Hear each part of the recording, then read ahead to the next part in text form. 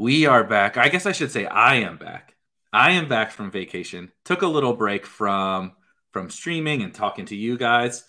And the person who I left the keys to the kingdom to, no better hands to leave them in, is going to be the special guest today on the new episode of Best Ball Bros. Rob Coakley at King Coakley on Twitter. You guys have already seen him, including last night on our football show and tons of other stuff. He is doing some hilarious videos. He's doing some, serious content. He's doing a little bit of everything.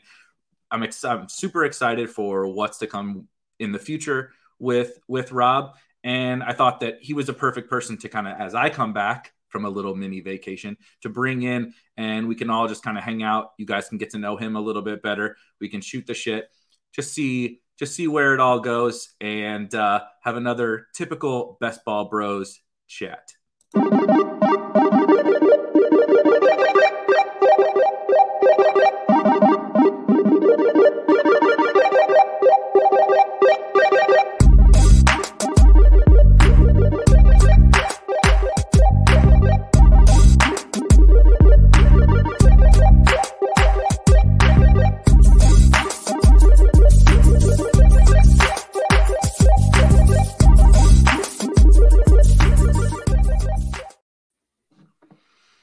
All right, so I decided, this is one of the things I was thinking about while I was on vacation, isn't it so fucking stupid that every stream or podcast or whatever, everybody intros it the same way? Like, hey, what's going on, guys? Or they have a, God bless Levitan. This is not shade, but he does, hello or whatever. Everybody has their own little thing. And why do we have to say hello? You're not why are we wasting 30 seconds? I'm wasting more than that now. So what an idiot I am. But you know what I mean? We're wasting this time. So I'm getting straight down to it. And I wanted to start a new intro because one of my favorite podcasts, a basketball podcast, they interview NBA players and there's no intro. They start off and they ask a question on the subject matter, of basketball. So I'm going to relate it to fantasy football or best ball specifically, and no intros. We'll get into, getting to know you better. What is the single worst draft pick, worst stand you've ever taken in of your life in fantasy football? Who's the guy that you always think of when somebody says that was the worst goddamn take I ever had in fantasy football or fantasy sport? It doesn't have to be football. Who is that guy for you? The immediate one that jumps off is I played Allen Robinson over Ja'Marr Chase for 4 straight weeks in my home league last year. And maybe it's not the worst, but it feels like the worst now, it feels real bad, man. I was like, no, I drafted Allen Robinson and he's gonna do something, damn it. And I'm like, yeah, we'll just because I drafted 0 RB. I was so smarter than all the people I know. I have Tyreek, I have Stephon Diggs, I have Allen Robinson. How can I lose? And the answer was by starting Allen Robinson over Ja'Marr Chase until I was forced to play Ja'Marr Chase. And that's my worst take in the last 12 months, we'll say. How about that? I like that. DFS, there's some doozies, I'm sure. Oh my God. I got so many DFS, season long stuff is you hit on some, everybody is like that, right? You hit on some, you miss on some, you draft a bunch of teams, even if you're only playing in some home leagues or whatever. If you draft in a few home leagues, you have some hits and you have some misses, whatever. In DFS, it's for me, I don't play a lot of lineups. And even if you do, you're taking big stands every week, right? And so you remember that. It's that's literally thousands of dollars on this one individual player, or, some of these guys, hundreds of thousands of dollars or millions of dollars on one individual player. So that all sticks with you so very long. My favorite one from DFS was this is back when I was really a hand in the dirt kind of a guy. Okay. So I was, I'd gotten into my game theory bro stuff, but I was a lot more hand in the dirt than I am now. Mm-hmm. And the Steelers defense had started to they had a lot of injuries and they were just getting destroyed on the ground. And they were playing the Browns. This is before the Chubb era, before that or whatever. You remember Isaiah Crowell? Isaiah Crowell was the non-pass catching running back, the early down running back for the Cleveland Browns before Chubb and Hunt and everybody got in. And he was like he was like 3% owned, and I decided he was my edge that week. And I played way more lineups than I ever play, and I lock buttoned Isaiah Crowell. I believe he had like 8 carries for like 15 yards and 0 catches on the week, and that was it. And I invested, God knows how much money into Isaiah Crowell, and my day was done in like 15 minutes. So thank God I wasn't doing DFS in the early 2010s. Like I mean, if there was DFS, it wasn't prominent. So I would not draft Arian Foster anyway. Oh, because I hated Arian Foster. And I would have taken a stand on him in DFS and been like, I'm never playing Arian. And I would have lost so much money just being that dead dummy that's like, I don't like Arian Foster, so I'm not going to play him, and I'm not that way anymore for the most part. I still occasionally a guy I'm like, I don't want to play this dude, but yeah, I've matured sometimes, and and I'll move on from that and actually play these guys. But yeah, early 2010s Rob would not have been a good DFS player. And basically early 2010s me was not a good DFS player. I can assure you of that. And so we've come a long way. And look, 2022 Rob is probably not a good DFS player. But you have a better chance than 2010 Rob. But 2022 Rob can at least like fake like he knows what he's doing. Like, oh yeah, well I know that I can do this while I'm construction, and I should be playing this guy because he's going to be underweight to the field. I'm like 2010 Rob would have been like, yeah, but like that's Calvin Johnson, just play him, you idiot. Right, yeah, exactly. And sometimes it is kind of funny because that ends up being that like we flip over the cards on the DFS slate, and you're like, wait, nobody ended up playing pick Justin Jefferson, right? It's like no, or the opposite. You're like, oh my God, this is it. Everybody's going to play Dalvin Cook. Everybody's going to play Jamar Chase. I'm going to play Justin Jefferson. And then you flip over the cards, and it's like Justin Jefferson's 35% owned in this tournament, and you're like, if I just would have closed my eyes and picked, I would have made a better team than I did. And I spent all week building this team. It's funny though that you bring up the Arian Foster thing, because the opposite side of the opening question that I asked you, that the Arian Foster breakout season when he was the RB1 was like maybe the thing that like probably sold me on fantasy football like forever. I think I was in late high school, and I had we had started, me and my high school buddies had started we had started a dynasty league and a redraft league, like all the same people. And I got on Arian Foster like as a later round pick or whatever he ended up being. And I went undefeated all the way through the championship. I think that was the Michael Vick on the Eagles year, if I remember correctly. Ocho Cinco was still around and was awesome. T.O. was wherever T.O. ended up at the end of his career. But it was like all these, like I literally had like the wide receiver 2, 3, and 6, and then the quarterback 1, the running back 1, et cetera, et cetera.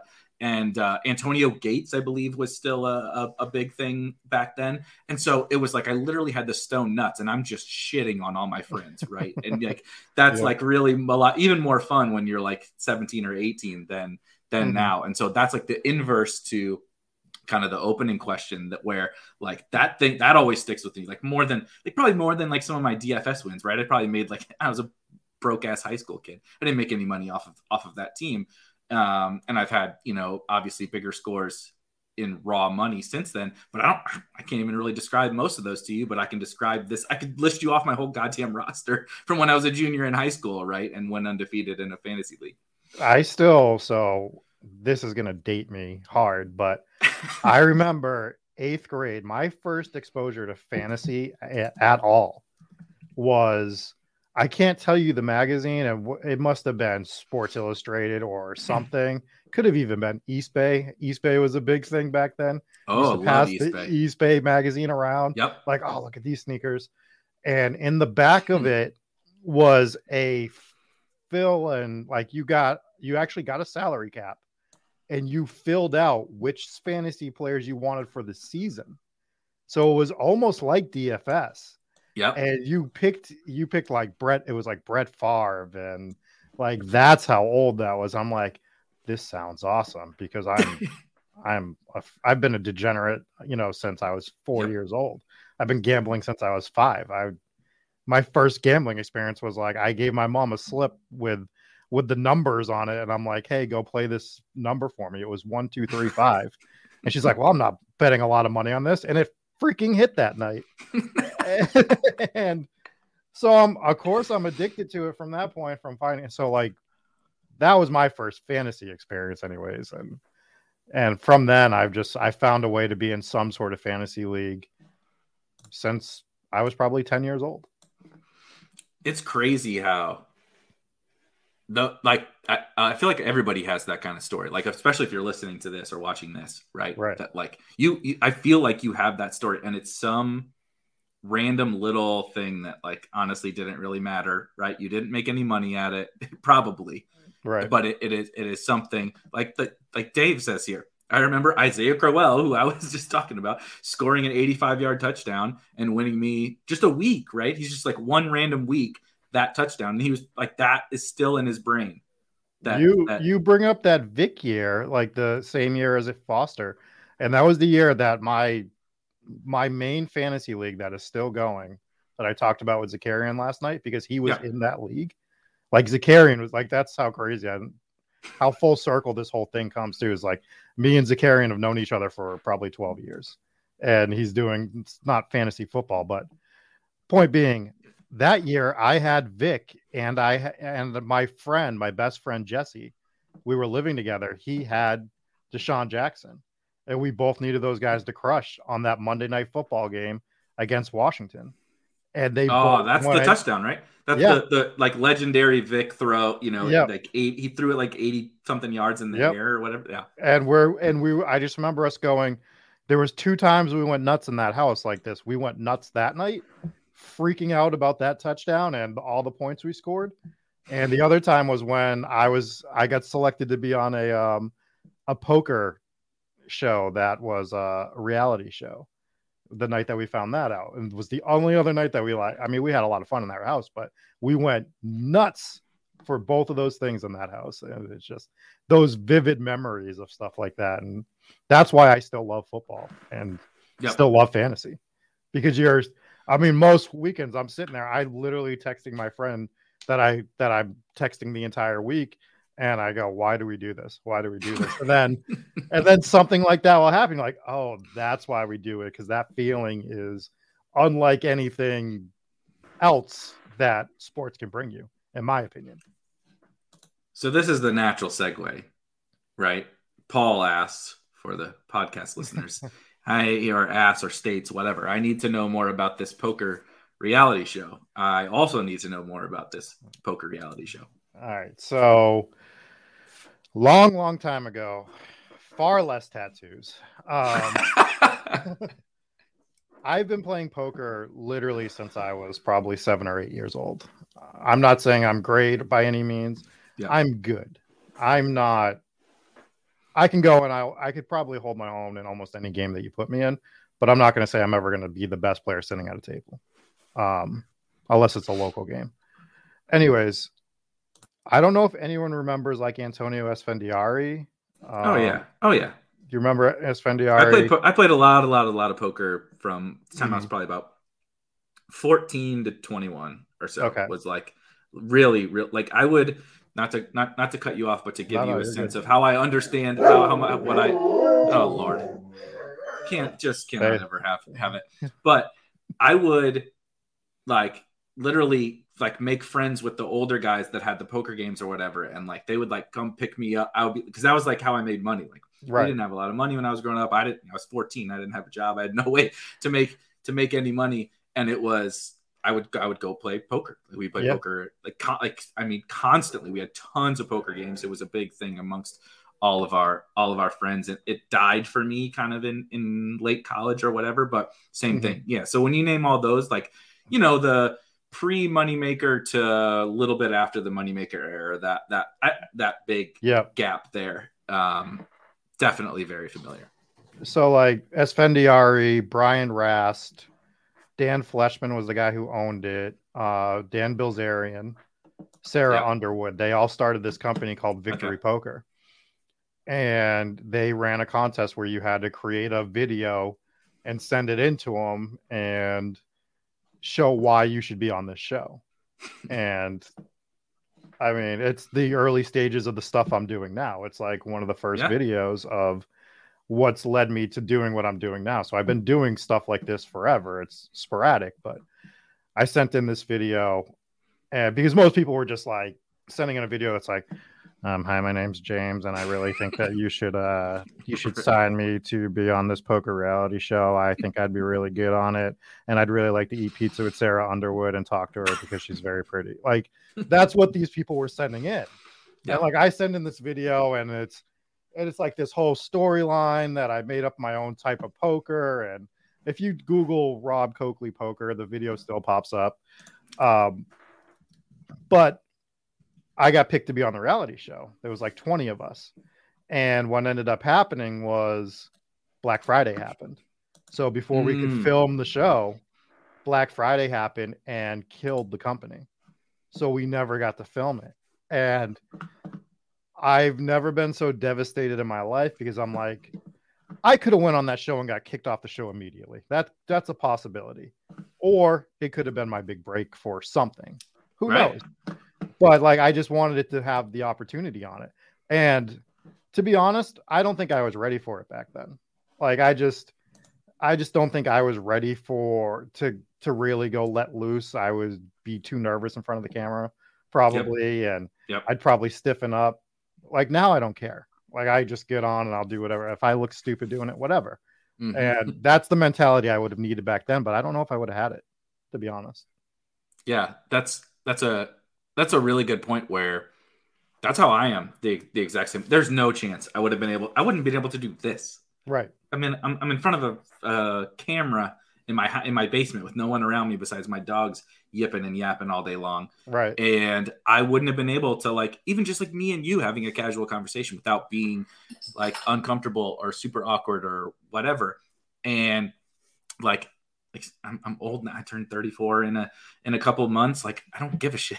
Yeah. Right. Like we were talking before, I was on vacation. We went to a destination wedding in Cabo, and it was like, I got a few drinks.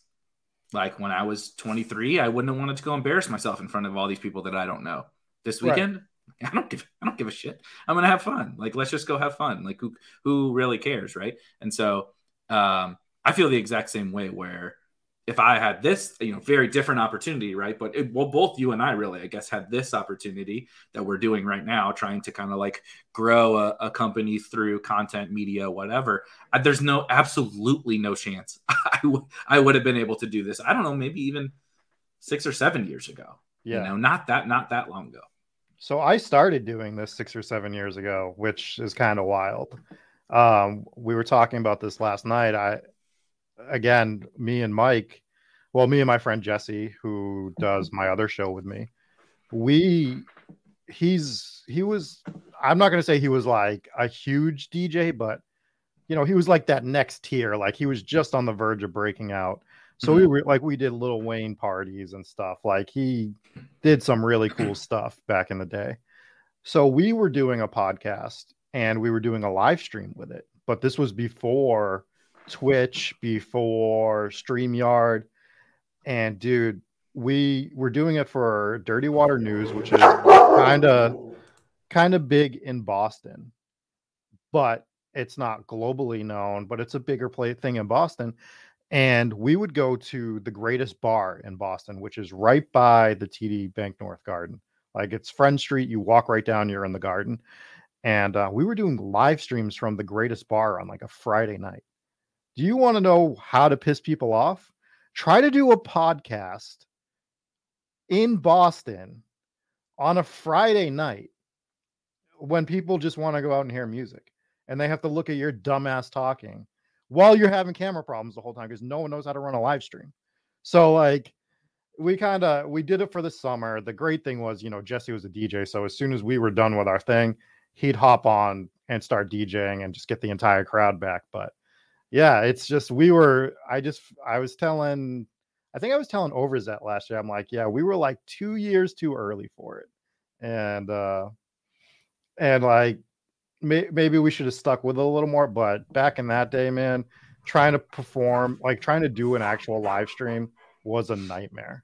Just the logistics of it. So it was, I think it was Pete again, someone that you were talking to, but I think he brought up kind of the very, very similar thing to where he was kind of made for this, right? He's very witty. He's funny, that he's a comedian basically at his heart, and he's done content. Like, this is not new, he's fairly new to like streaming and this style of content that he does now, but it's not a new like concept to him. But there were no avenues for anyone to do this easily, right? You and I literally if anyone wants to know, if you want to start your own thing, like, I don't really care, come compete with us or go start your own passion project.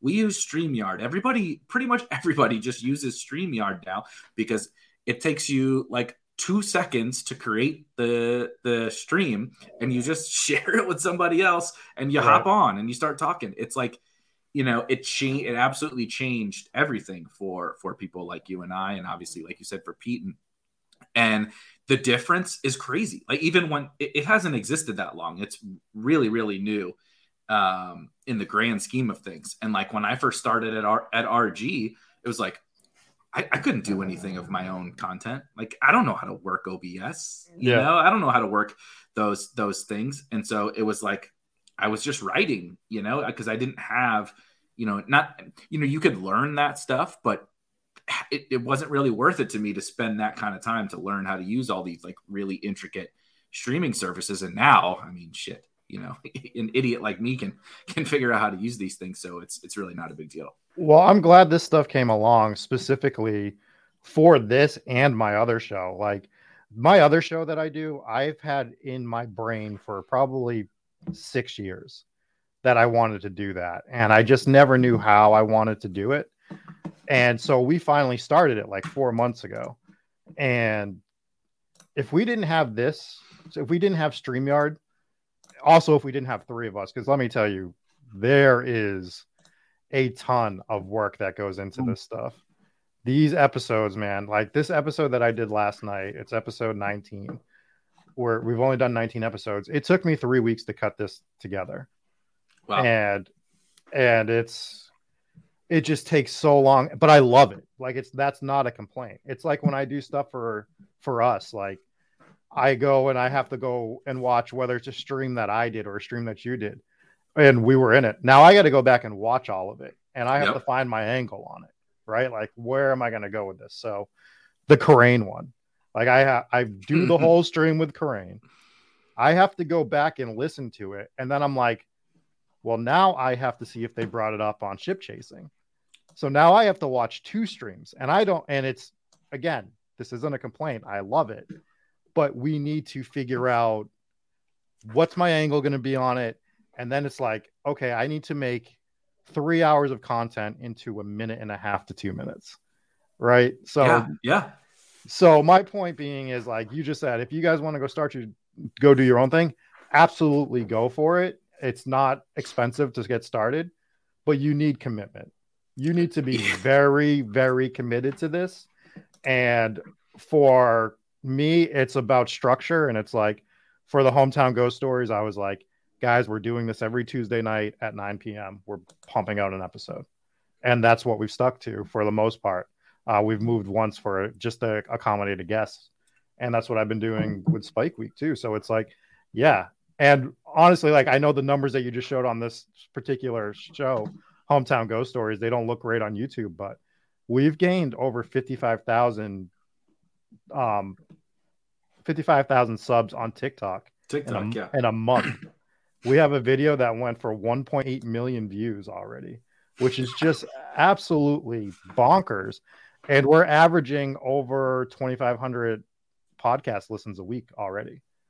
So the other funny thing is, we do all this video work, we bust our ass to make these videos look great, and most of our content is getting listened to on a podcast. I know that's the worst. It's the worst feeling ever. It really is, because I'm talking to, I'm not a designer or whatever. You're doing a lot more work on the back end of your videos than I am, but I'm like I'm work, I'm the middleman, right? And then I'm like doing the stuff through StreamYard or a little bit of stuff here and there. And it's the same thing. It's like you're spending all this time, and most people really just want to listen to the just listen to the podcast. Yeah, they just want to listen. Or they might even pull it up on YouTube, but they don't even really give a shit to watch you. Right. So they're not even watching it. It's like, so that's why obviously you and I have worked together for a little bit now. Like the best thing is the short form, like just using it kind of as promotion. It's not the best for like monetary purposes, video, media, but like just for little, right? It's little advertising. It makes people laugh on Twitter. People will retweet it, whatever. It grows your brand, but you have to understand that you're spending a lot of time hoping, you just hit on a few of those things and it grows, because honestly, the YouTube thing is like, it's really hard. It's really, really hard. It's really hard. And those little promotional videos, like I said, can take you. I did the Swolecast video where I just like kind of, that was a good one, made fun of the Swolecast, but that was 7 hours of work. I mean, I'm sitting here and like I'm painting my face for a 20-second bit. So now I gotta like, and it's great and I love it and I love all of it, but I don't think people understand like when myself or when Overzet does a bit like it's hours. It's a big commitment, and we have the stuff that I have planned over the next few months that I want to do, and once we start cranking on that stuff, it's gonna take up a lot of time, and I'm looking forward to it. Right. These are not complaints. I love doing it. I love that I have the ability to do it now. I procrastinated on getting like a crazy computer to do this stuff and film software and everything. And now that I have it, I'm like, oh, I should have done this a year ago, 2 years ago. And, but hey, we're here now and everything kind of works out for a reason. If I did it 2 years earlier, maybe I don't make one of those videos. That the baseball video, I think, is the one that really sealed the deal for you to take a chance on throwing me out here and doing something. So yeah, I mean, maybe that's where we don't end up, but I love it personally. Yeah, it is. It to your point, it is something that you have to be passionate about, because even I, like when I start, I've told this kind of background story probably multiple times, but like this was a passionate subject of mine. I had a very, very strong belief in last year, kind of around this time, what best ball was going to be, and it had not really blown up yet, right? Like, I mean, Justin Herzig won the first Best Ball Mania on Underdog, and he won $200,000, which is awesome. Everybody wants to win $200,000. They were giving out $200,000 like it was freaking candy. like 1 year later, right? There was tons of six-figure winners across multiple sites, and it just exploded. And so, maybe I possibly got lucky, but that was a thesis that I had, was that this thing was about to blow up. So I take this to my bosses, right? And I'm like, we should like dive into this thing. And they were basically like, look, we'll give you, go run with it, go do your thing, and like just figure it out on your own, kind of. Yeah, like that's really what it was. And so it was me just like, okay, I have no direction, I have no nothing. I'm just going to go start trying to do this thing. And, you eventually just figure it trial by error, right? You just eventually figure it out. But like, I don't know, if I didn't work where I worked, would this have all happened? If I was on my own, would I really have had the guts to just dive into the best ball thing? Because, it takes a long time before you can, monetize all this stuff from a reasonable perspective. And so anyway, like you said, sometimes it's just right time, right place, right time, and a lot of things falling into place. So but I'm going to hit a couple. That blank canvas, though, like having that blank canvas is really, I mean, it's scary occasionally because it's like, well, what am I going to paint? But like it's so much nicer. Like, because you told me the same thing when we had like an hour-long conversation Yeah. before we did anything together, and you were like, I just want you to do what you do. And that's great because it allows me to just be like, I'm just going to do what I think is good, and if Eric likes it, then it'll go up. But you weren't like, I want you to do, I don't want you to, I want you to just to paint fire hydrants, or I just want Right. you to paint mountains. And it's like, well, maybe I want to do, a dolphin every once in a while. And just being able to do what you want to do sometimes, as long as you have the mental capacity to do it, is, I think, the way to go. Now, some Yeah. people need more. Some people need more structure, and that's understandable too. But for me, it's like, well, maybe I want to try something different this time, and maybe I will be the only one that finds it interesting, or maybe I will be the only one that finds it funny. But I at least want to try it, and if it doesn't work, then Yeah. known. So Yeah, right, right. I'm definitely one of those too, and obviously you are. Where I don't really need structure. Like that's it. I'm just gonna start going, and like you'll figure it out if it's meant to be. mhm. If you're actually good at this thing, if you're if it's gonna sustain, you're gonna have plenty of misses. Lord knows I have. I mean, when this whole thing started, I was just doing YouTube videos. It was actually under the Roto Grinders account. We didn't have a name. We didn't have nothing. They were like, just start making best ball content. Right. And like the colors were different. Like literally, we didn't have any of this. Like this backdrop that's behind me, we figured all that out, right? We like it was just all, like you said, totally complete blank canvas, and it was me and then a little bit of help from some other people, and now it's like a kind of continually growing into a bigger and bigger team. I even was talking to some people today with some MLB stuff. People are getting fired up about MLB, even though the lockout is like Yeah. for sure happening now. But there's more Yeah. there's more activity in the MLB Discord, which leads me to, I was just going to hit a couple of these comments. DJ A Dog 3K asked if we're going to do any MLB, or are we playing the MLB best ball drafts. I will just hop in and say I literally did my first MLB best ball drafts today. I have not gotten super invested yet, mainly because of the lockout. I will absolutely be playing MLB best ball. I know Rob, I'm not trying to speak for him, is not a super expert in baseball, but we do have some stuff lined up just in general at Spike Week, and also with Rob for MLB. But it's just one of those things. We can't really invest like too much time and resources into it right now, when like NFL contests are filling faster than MLB ones, even just because of kind of the state of the lockout and everything. Yeah, no, we have some baseball stuff on tap, some stuff that I'm going to do. I will say that my first baseball best ball draft ever is going to be on stream. That is a fact. That's amazing. And we're going to see how that goes. The structure of that, I'm not sure yet, but we're going to be working on that.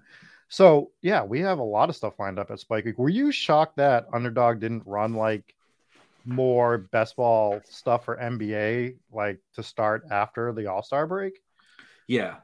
So I'm a huge NBA fan. I love football, and gambling on football and fantasy football and everything is king. But if you like said, what do you prefer to watch? What are you more of an actual fan of? It's 100% basketball. And I love the NBA. And so it was, a little bit frustrating, but also understandable in that they launched a fairly big $250,000 tournament for NBA this year with a $5 entry, which was pretty sweet. The problem is that it's during like NFL, like the prime time of fantasy football. Right. And so like you just can't get people to go waste their time. Waste is not the right word. To go spend their time on this NBA contest when it's still like peak football drafting season and stuff. So it was very difficult. I thought they could have launched something in the middle of this, again, like a second half thing, when people are like, okay, football's basically over. There was a time pocket, I think, in there that they could have done something. However, I think it's okay that they didn't, because maybe my favorite format is the NBA playoff basketball. Mm-hmm. Like it is we just did the whole NFL playoff best Yep. ball tournaments, and those were awesome. I mean, that was a ton of fun, right? And they filled like 1 million of them Yep. in a month or whatever. The NBA one, from a strategy standpoint and all that, is like even crazier to me because they're series, right? So it's not just like picking winners. Right. It's like I want the teams that are in the finals, but they can't win too fast. They can't be too Right. good. Right. You know what I mean? Like, Yep. last year, if you had Bucks and Suns, who was the finals, it was actually really, really hard to get a team where you could field a full team in the finals because like they both had series where they won really quickly. Mhm. And so it's like that whole thing is just like mind blowing to try to figure out that strategy. So it's, it was a little frustrating, but I think ultimately when people get their hands on the NBA playoff thing, it'll work out in the end. I fired a few of the playoff ones last year myself because I was interested in it. And the other good thing about the playoff contest is the payout turnaround isn't as bad. Yeah. So I don't know how much that factors into other people, but I love best ball. It's my favorite form, but we're firing teams in February and we have no chance of being paid out until January, which is bananas, kind of. So I was like, man, I'm tying this money up in May last year. And now I'm like, I'm tying this money up in February. But I love it. It's just like now it's like, oh, but the playoff ones, now I can, get a 3-month turnaround on that as opposed to, because we all like instant gratification, right? That's why we love DFS. I set my lineups by 1 p.m. on Sunday and I'm paid out by 11 p.m. that night if I win anything. So that's the one drawback to best ball so far, but I don't even think it's that big a deal once because it's too much fun. Yeah, it's a funny comment by Dave, but I think that's what is making this growth so cool and so important actually is the ability to have in-season contests, right? Playoff contests, all that kind of stuff where you do get the turnaround so that it's like, okay, if I got $1,000 or $100 to spend on best ball over the next few months, like there's things you can do that you can turn that money around quick. And then there's things that you can do that you're like, look, okay, I know I'm just throwing that money, not throwing it away, but I'm putting it in a hole for a year, hoping that I, grow some more when I go dig it up in literally 12, literally like an entire calendar year away. But there's going to be just so many different contests that it's going to fulfill everybody, I think, eventually. We're not quite there yet. I mean, shit, we're only in year 3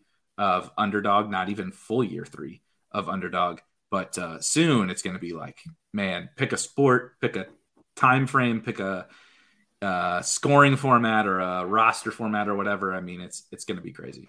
Are you going to be focusing most of your action for NFL this year on Underdog more than any other site? Is that your game plan?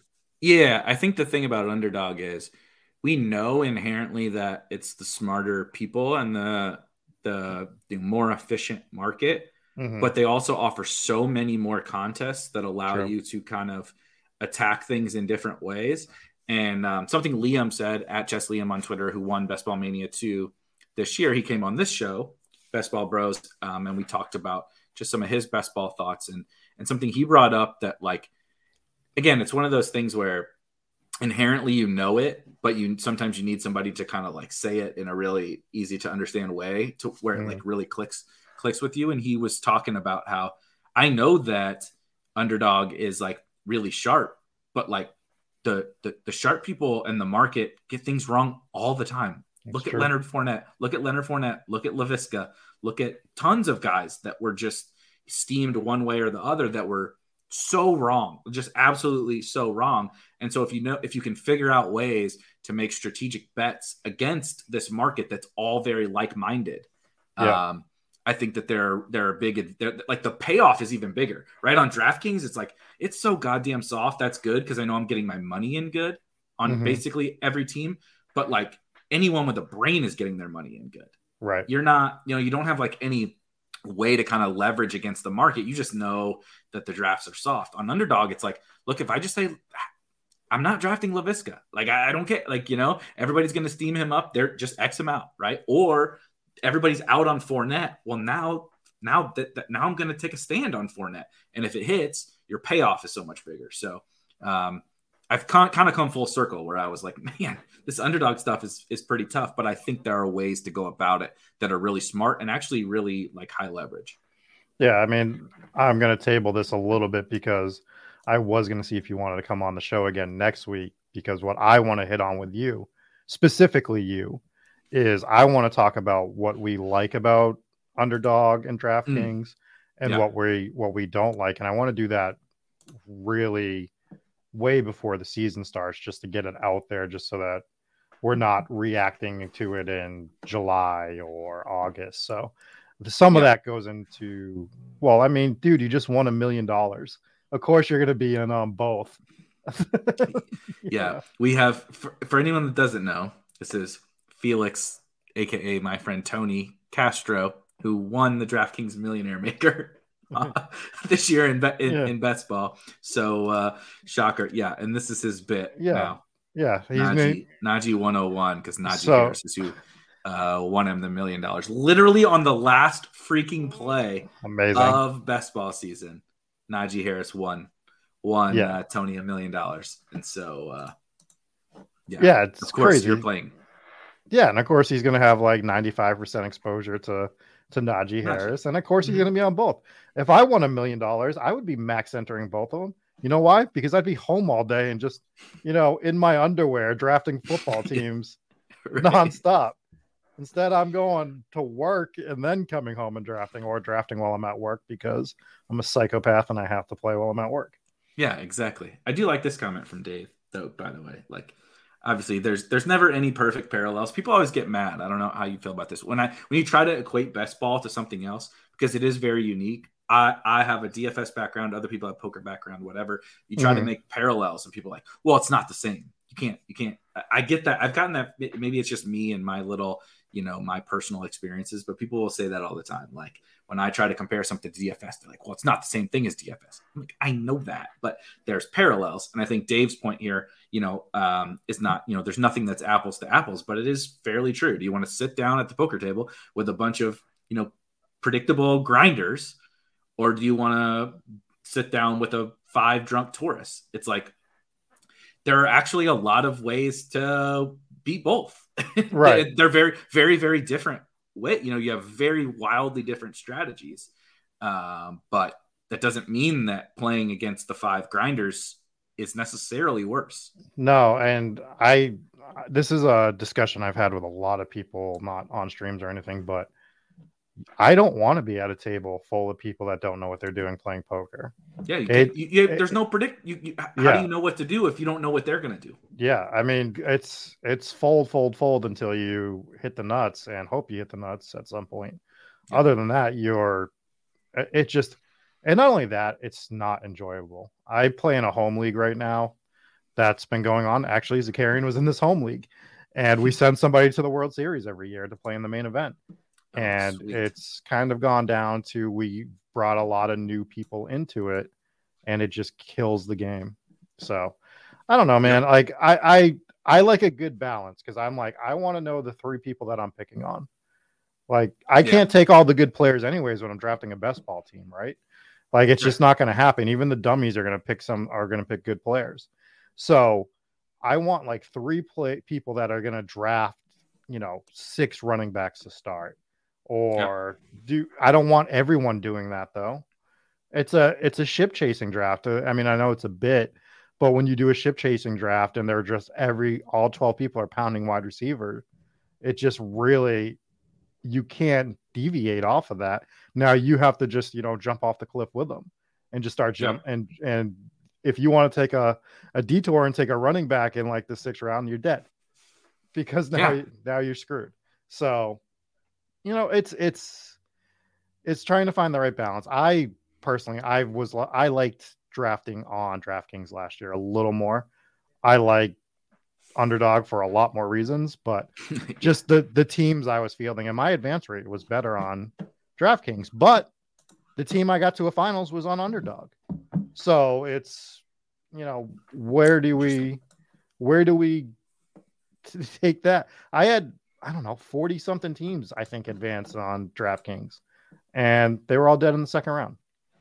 And I had pretty much what happened to me. Yeah. Yeah. And I'm just sitting there, I'm like, dead. And I forgot I had 2 teams on Underdog. I'm like, because I did all my drafting on DraftKings. And then I'm like, oh, let me just go see what Underdog. Oh my God, I have a team going to the third round on Underdog. Oh, this team kind of sucks. I got to beat out, 16 other people. Next week, boom, it makes it. I'm like, holy shit, we're getting there. Mm-hmm. And then I became the 74th best ball player in the world. I guess I am half of the 9th best player in the world. I don't know how you do that, how you do that math, but I'm half of the 9th best ball player in the world. We'll get the same company that owns us owns RotoGrinders, so we got to get rankings up there. They're going to have a doozy of a time with figuring out these rankings when I want to idiot streamers.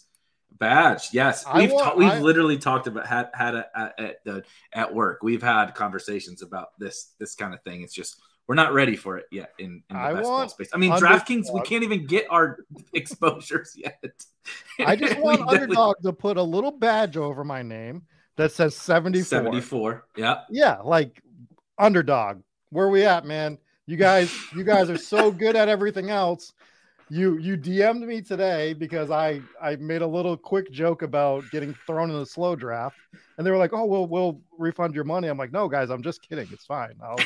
I'll stay in the slow draft. It's not a big deal. Just give me my badge. I just want a 74 and buy him for like a 14 3/4 badge or something." Right. Exactly. That's how that works. Yeah. So this is a good point. I struggle with, another reason why you mentioned it already, but another reason why I'm very pro Underdog is the user experience and everything is very important to me. I'm willing to invest my money, even if I think it's maybe a little bit more minus EV, if the user experience is great. And Underdog is maybe the best fantasy app that has ever existed. It's so unbelievably easy to use and clean, and very rarely ever has any issues. And so that's very important to me. Drafters is I know Zach from Drafters, and he's awesome, and they're working towards getting to that level, but they weren't there last year. Like, I was trying to stream even some drafts and stuff, and it was difficult. It was just a little bit more difficult with that user experience. However, I do agree it's a little bit of a middle ground. It really is. I think Underdog is clearly the most efficient market. DraftKings is very clearly the least efficient market. But the only problem with Drafters is that the format's very different. And that's not a problem. That's actually a good thing that we have a different format. But you can't just say, oh, instead of drafting on Underdog, I'm going to go to Drafters. Well, Drafters is full point PPR. And the biggest thing is that it's cumulative scoring, right? There's no playoffs or any of that stuff, which is wildly, I don't think people understand. I didn't understand, honestly, last year, just how crazy different it is with cumulative scoring. My results were awful on Drafters because it's so different. I'm going to be honest. I have not done any drafts on Drafters at all. But I also haven't done any DFS on Yahoo. That's worse. That's a worse experience. Oh my God. I can't do it. I've tried. Everyone keeps messaging me from obviously I work in DFS, and they're like, dude, do you see this? There's 30 minutes to go and it's 60% full. It's $1 million contest or whatever. And I'm like, yeah, but I'm going to want to pull what little hair I have out in the next half hour before, the game start. And I would just rather enjoy myself than make myself miserable chasing, 5 cents of EV. What are we really doing here? This isn't you're not getting your money in that good. You're getting your money in fine, but you're not getting your money in so good that you need to make yourself absolutely miserable over it. Yeah. I cannot talk today. Apparently I max entered the FanDuel Sunday Million, the 150. It's $5. I'll throw 150 teams on that. Well, not always. I throw 100 to 150. Yeah. And then I do my big single entries are usually on DraftKings. So Mm. I'll fire like a 200 and two $100 teams on DraftKings, and then I'll just back them up in the Sunday Million, because if I ever Yeah. made a team that was going to smash and I didn't have it in the Sunday Million, I'd vomit. Yeah. That's just who I am, and I know that's who I am. So I have to make sure I do that. So like throwing another site in on Sundays, can't do it right now. No. Just not for me. But maybe on Best Ball, if something comes up and everyone's like, this is the site to be doing it on, I'll definitely give it a shot. Yeah, it's very different, obviously, for best ball, right? On Sunday mornings, it's a serious time crunch. Yeah. And I was miserable. I did a show with Ben Gretsch on Roto Grinders every Sunday morning from 10:30 to 11:30 Central, 11:30 to 12:30 Eastern. And so like we would get done, and I got a half hour to finish up my teams, and while I'm on, we're getting all the news, we're getting all the inactives and everything, right? And so like you only have so much time. And this is the first year I've done a Sunday morning show. Even before then, I struggled with Sunday mornings, and I don't 150 max. So, I mean, I just don't know how people do tons of different sites. Best ball is a little bit different, but I do think spreading yourself too thin, if you're not like, not professionally grinding this, but like, if you're not like really crazy, super serious grinding this to where you can really, really get comfortable on each site, I do think you can, maybe do a small hindrance to yourself where like, if you just spend all your time drafting on underdog, yes, you're giving up, like I said, a nickel of EV somewhere else, but like you're going to be so much more knowledgeable and just locked in. You've said it multiple times on other streams where it was like, dude, in July, it was like, I could close my eyes and do a draft because I knew who I liked I knew who was available at all times. I knew, every round it was like, who do you like in that round? And you could just say it, but if you're doing 4 or 5 different sites, maybe that's not the case. But not only did I know who was available each round, I knew who was available on each site each round. Yeah. And I knew the ADP differentiation at that point.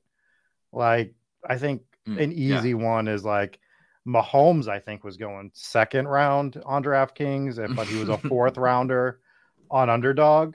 So it's like, well, of course I'm going to get all my Mahomes exposure on, DraftKings, because I can get them 3rd or 4th round and get better teams. But so is everybody else at the same time. Yep. Everyone else is doing the same thing. So it's maybe that was the wrong way to look at it. Maybe getting him, the 2nd round is the actual right way to do it or whatever. So I don't know. These are things that I'm going to be thinking about as I really start to ramp up in, April, May. Like, I've already started to think of them. We have great chats in the Discord. Half the times I'll just bring up a question and I'll lean out, and I just want to kind of see what everyone else is thinking before I say my thoughts. Because I'm not too hard-headed that I'm not, if I see a point that makes a lot of sense, I'll be like, okay, well, maybe that's something that I'll start looking into as well, and look at it the way I think of it, and try to attack it from different ways sometimes.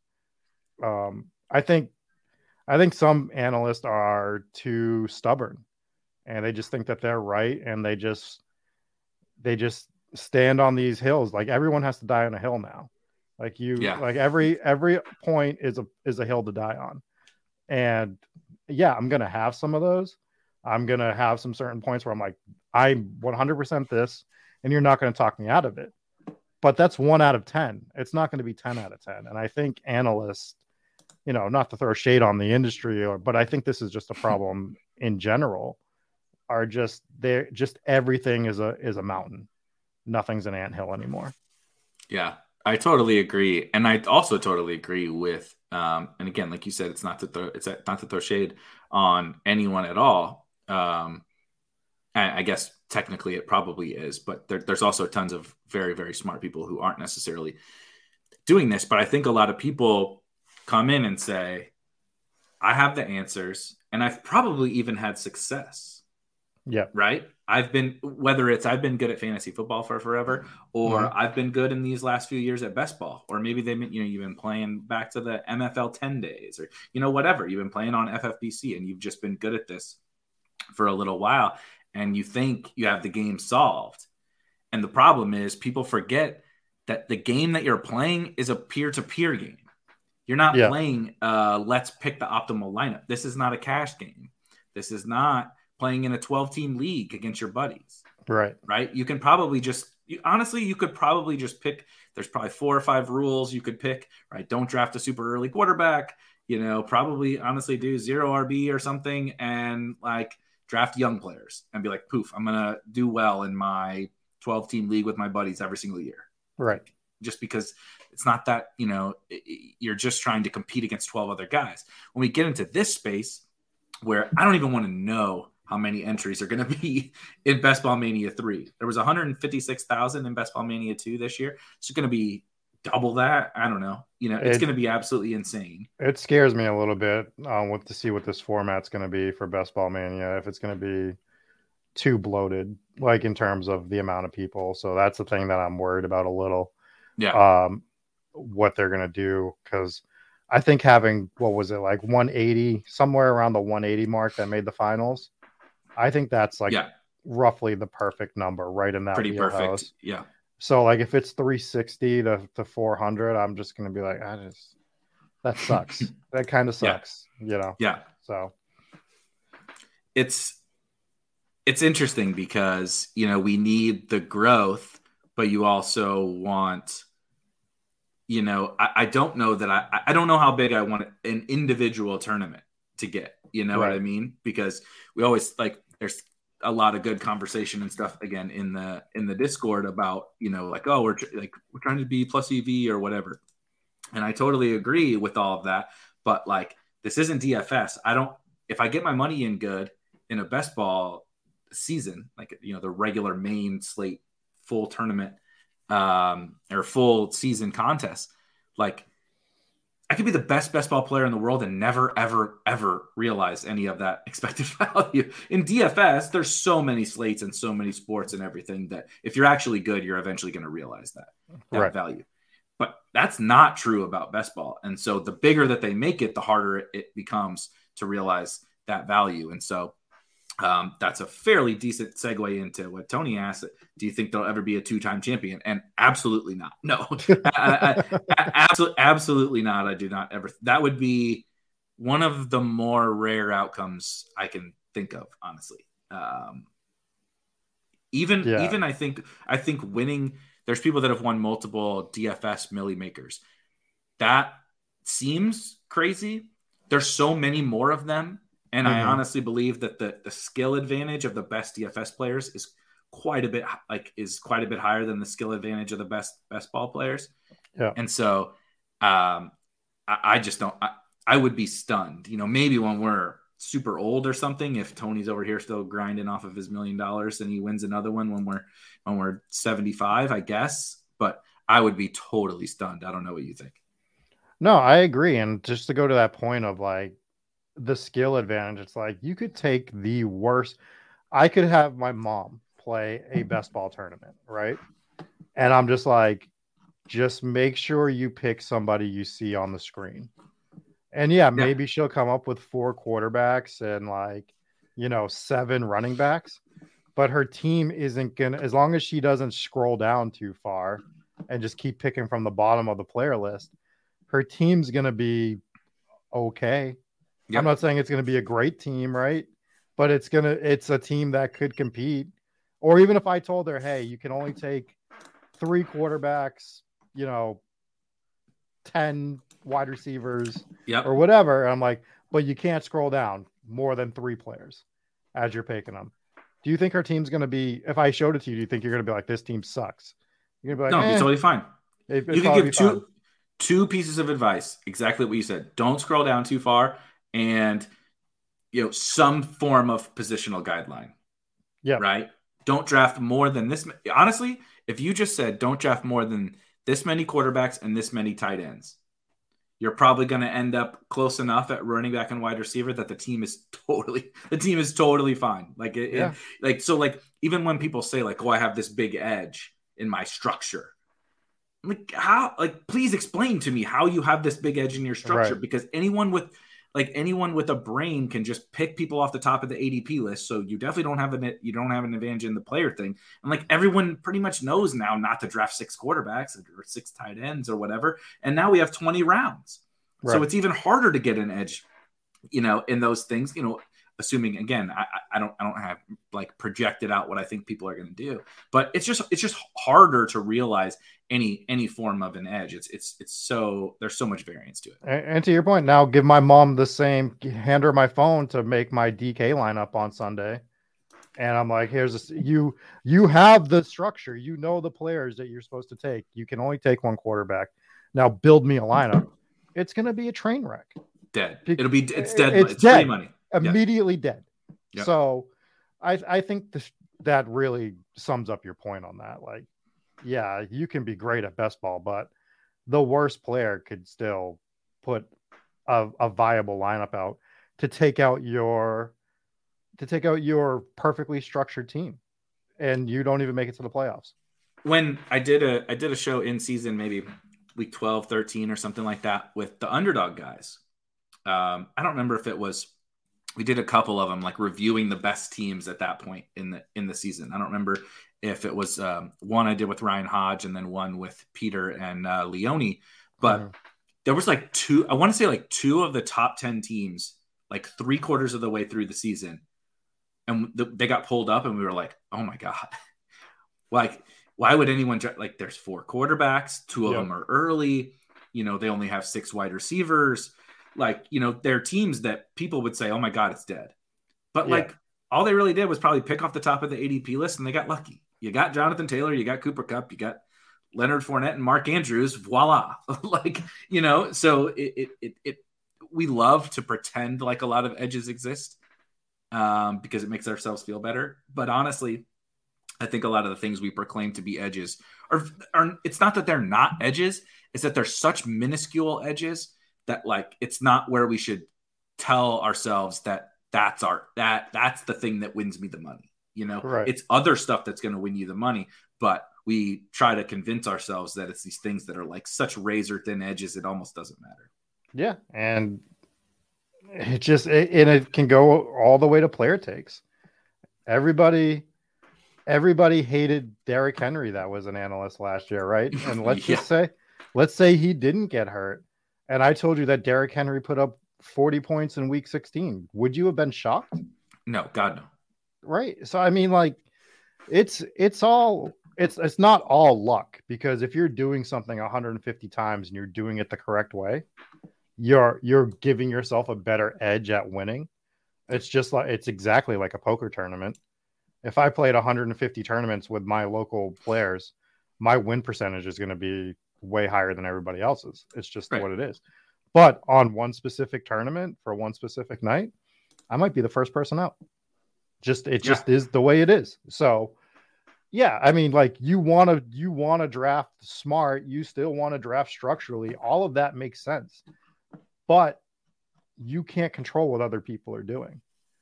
And if they're doing something way out of line, guess what? That draft's probably getting X'd out anyways. If you get a draft where somebody's drafting, Carson Wentz in the first round, and then underdog's going to flag it, and that draft's done. And that is true.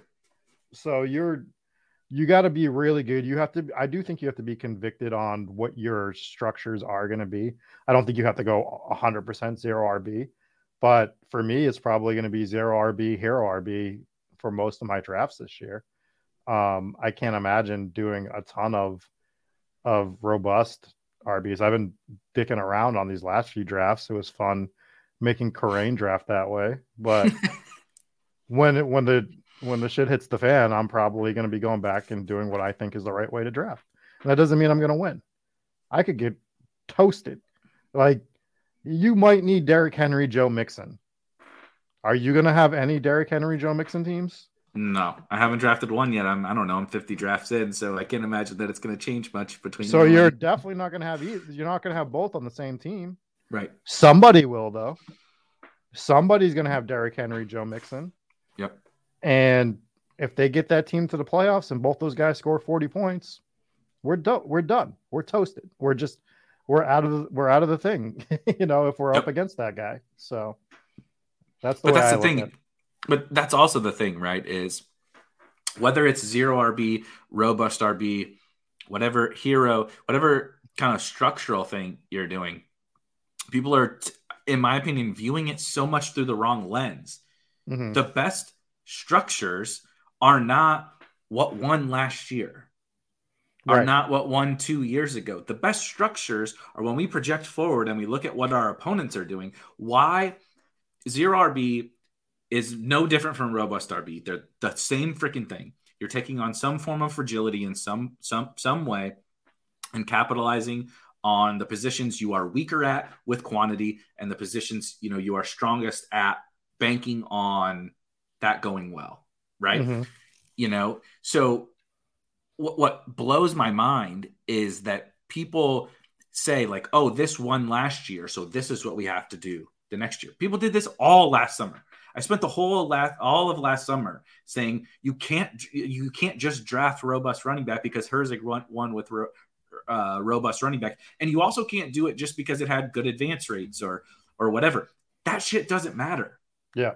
What matters is projecting forward and being like, okay, there's a certain level that every structure should be done, like drafted, right? It shouldn't be 100% robust running back. Obviously, this is going to be an extreme example, but if all of your opponents are going to draft robust running back, you should never draft robust running back, no matter if it's optimal or not, because there's Right. so much variance that you want to go the opposite way, right? Same thing. If everybody was doing zero running back, like literally, if we get into best ball mania and I think zero running back is drafted way too much, well, Mm-hmm. that's when I go the opposite direction, right? Like there's going to come a point where everything is really efficient, and then this is a real big pain in the ass. But until then, you're just manipulating what your opponents are doing.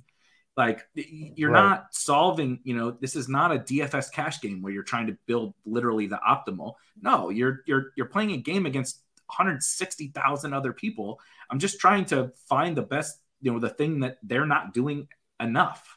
It's almost that simple.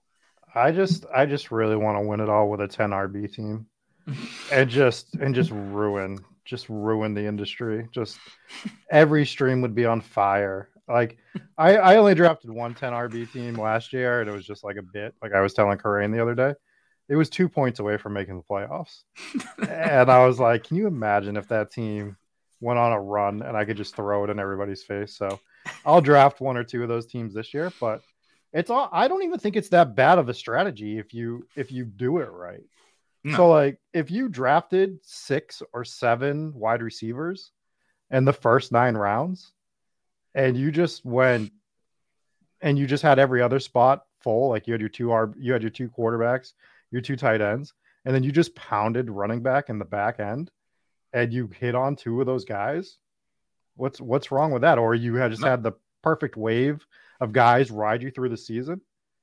I mean, if I'm drafting 6 or 7 wide receivers early, I expect them to be in my lineup most of the time, right? Yep. That's Draft the like whole you're right. point. Yeah, draft like right. you're right. And so I don't even think that strategy is bad. It's something that I probably will do on stream at some point where I'm like, hey, we got the draft position I wanted. I wanted, whatever, the 4 spot or the 5 spot, and I just want to pound wide receiver. And then we're going to draft 10 running backs to end this thing, and we'll see what we got and go from there. And yeah, we'll talk a little bit more about that next week when we start talking about why we don't like the certain things on certain sites. That team caused me an hour of searching for a team on DraftKings, and it was infuriating. Trying to scroll through 150 teams and find a specific one. We can pull up obviously Underdog right now, not necessarily DraftKings. We could pull up Drafters and Underdog and actually physically show some of the things that we like or don't like. So before we wrap up, let's do one big thing that like you're into 2022. It could literally be something you're going to try to employ from a strategy perspective, something you're looking forward to, like that the sites are going to do. It could be some content that you want to create. What's like the thing that like you're most looking forward to, you know, when it's September, you're going to look back on the thing that we've done for the next 6 months and you're like, yeah, that was fucking awesome.